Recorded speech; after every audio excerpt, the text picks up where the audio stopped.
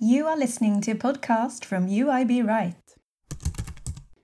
Hello and welcome. We are here in the studio on behalf of the Writing Support Podcast to talk about the topic genres and the writing process of master's and PhD students. My name is Elina and next to me sits Alan, hello. And with us here today we have Montserrat Castelló. I am Montserrat Castelló. I'm coming from Barcelona, from the Universitat Ramon Llull, where I normally teach and do research. Yeah, welcome. Yeah, welcome.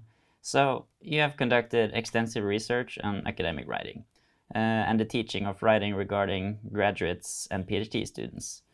One of the topics you have looked at is academic genres.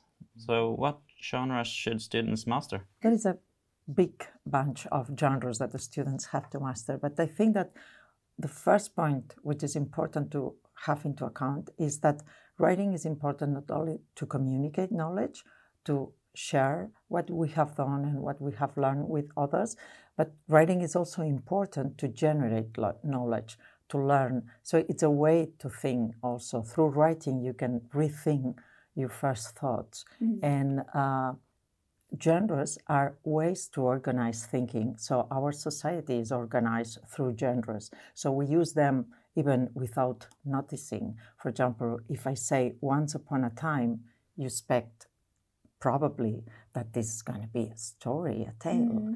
And that's a genre. So we say something and you have expectation because the way we think about tales is organized around some sentences. So when you communicate research or when we do a report, so people that are experienced on that, they expect a certain way of communicating the knowledge. So if we learn these typified ways of communication, which are genres, if we learn that, we learn how to think about those aspects and those activities that we carry on society. So for this, it's so important to learn genres. And there are as many genres as human activities we are performing, so there are lots of, And do students and teachers understand the genres in the similar ways, or are there any differences between? Well, research has extensively shown that there are not only differences, but conflicts. So in many cases, what students think that they have to do and what their professors, their supervisors, or their teachers expect them to do is not, as I said, not different, but divergent. So, and this is the origin of many conflicts, because if you think that your professor expects that you just say what you have read, you do things that they are absolutely different of your professor can expect. Because in many cases, when it comes to research writing, for example, when it comes to theses or literature reviews, that are the most typical genres in master's and PhD studies. So what the professors expect is you having a voice, you being able to criticize or to just put an argument and being there as an author. And the majority of the students, they think that this is a way, if you are there, you have just to put your opinion. And that's not exactly what the teachers expect you to do. So they expect you to dialogue with other voices, but at the same time, you have a different voice from those that you have read. And this is difficult, and this is very specific. And many students think that they only have to say what they have read. And if you put your voice, it's like an opinion, and that's contradictory. So the best thing that professors and students can do is to talk about what do they expect, what the professors, what the teachers expect from their students when they write the assignments that they have been told to write.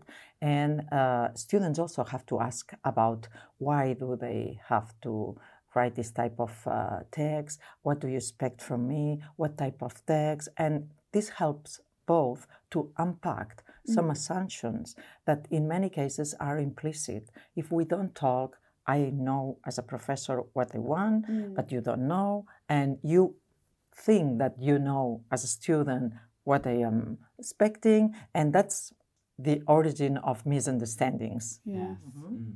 So the key is communication. Yeah, it's talking about reading and writing, not just asking to read and write, but talking about why, how, when. These three issues, these three questions are so important. What, why, and when. So this helps to unpack meanings and share meanings about what is need to do. So you recently conducted a study on how PhD students experience the writing process. Could you tell us about how the study was conducted and what you learned? And what are the challenges students face when they deal with the writing?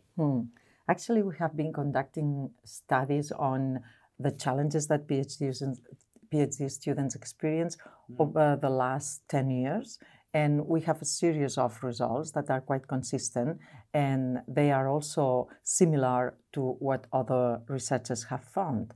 And I can group or summarize the main challenges into three big groups.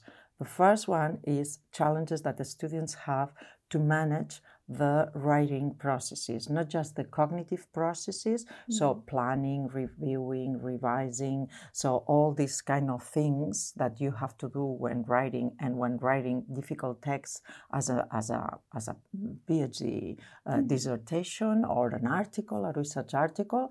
This is a first type of difficulties, and I was saying not just the cognitive difficulties, so planning, but also the affective challenges of managing the process, blocks, procrastination, bad word, you don't write because you feel anxious, so you postpone, but you feel guilty. Those are affective processes that also you have to learn how to manage that, but because this happens to everybody, even to experienced researchers.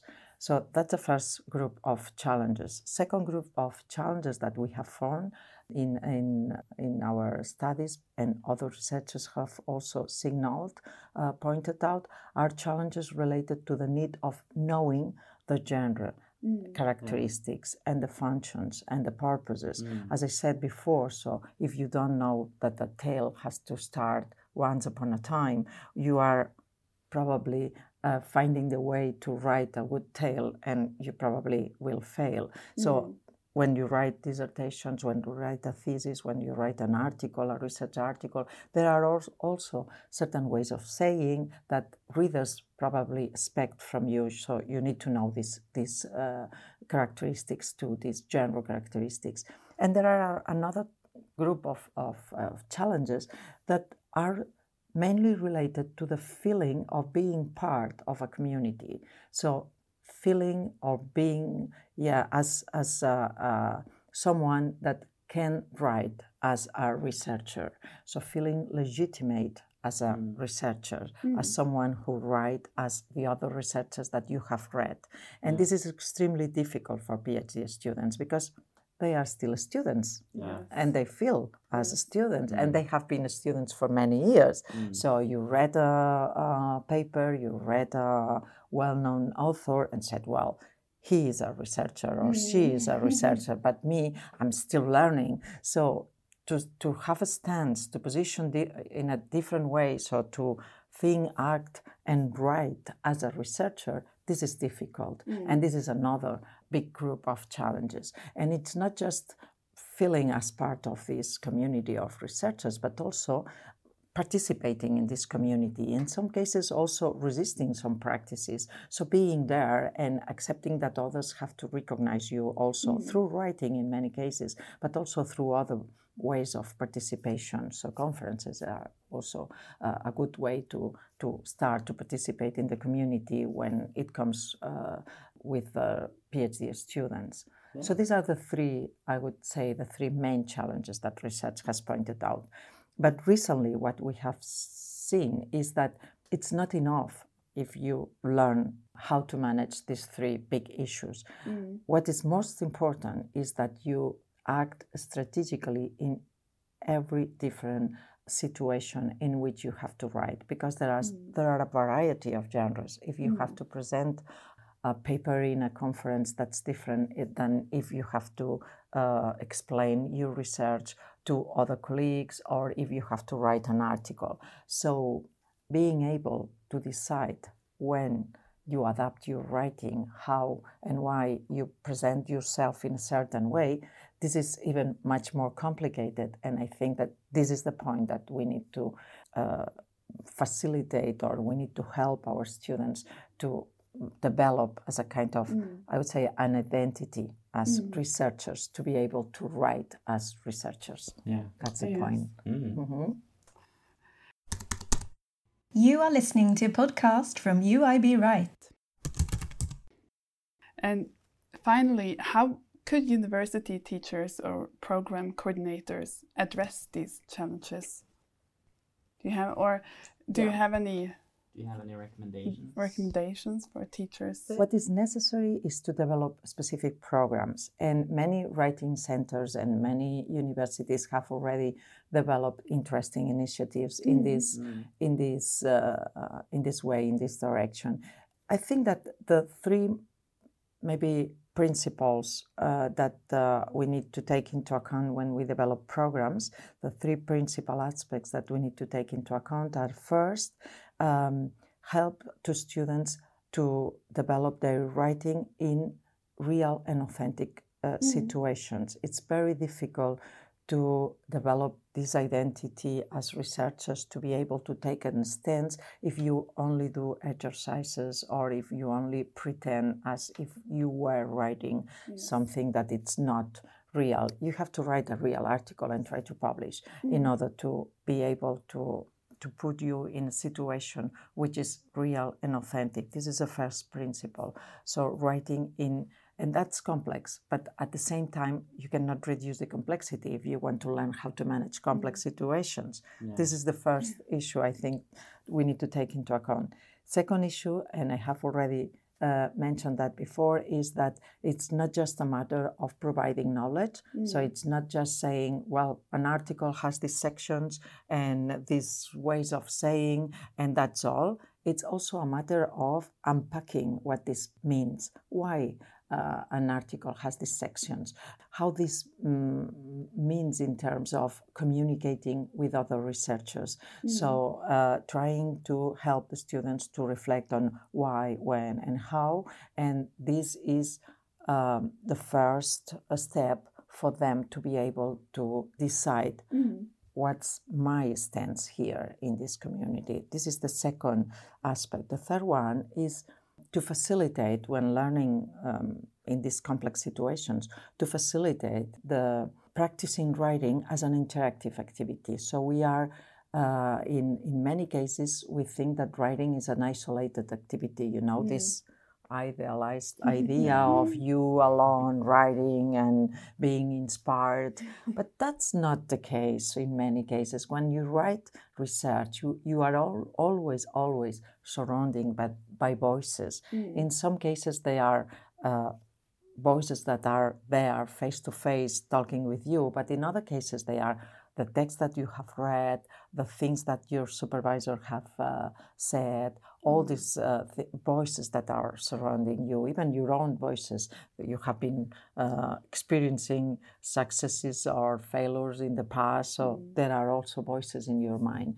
So it's good to make all these voices visible and to facilitate interactive processes. So I mean, for example, to facilitate peer reviewing, other people looking at your text, but also other people, peers and supervisors and teachers talking about your text, talking about the plans, talking about the activity of writing, why to write this way or not, why you have been done until now, how to follow from here, how to continue writing, and to use drafts as something to think, instead of thinking that the first or the second draft should be correct text. So expecting the final and the correct text as soon as possible, in many cases, is not the best way to have as soon as possible a good text. So it's better to think that it's going to be a process, and you have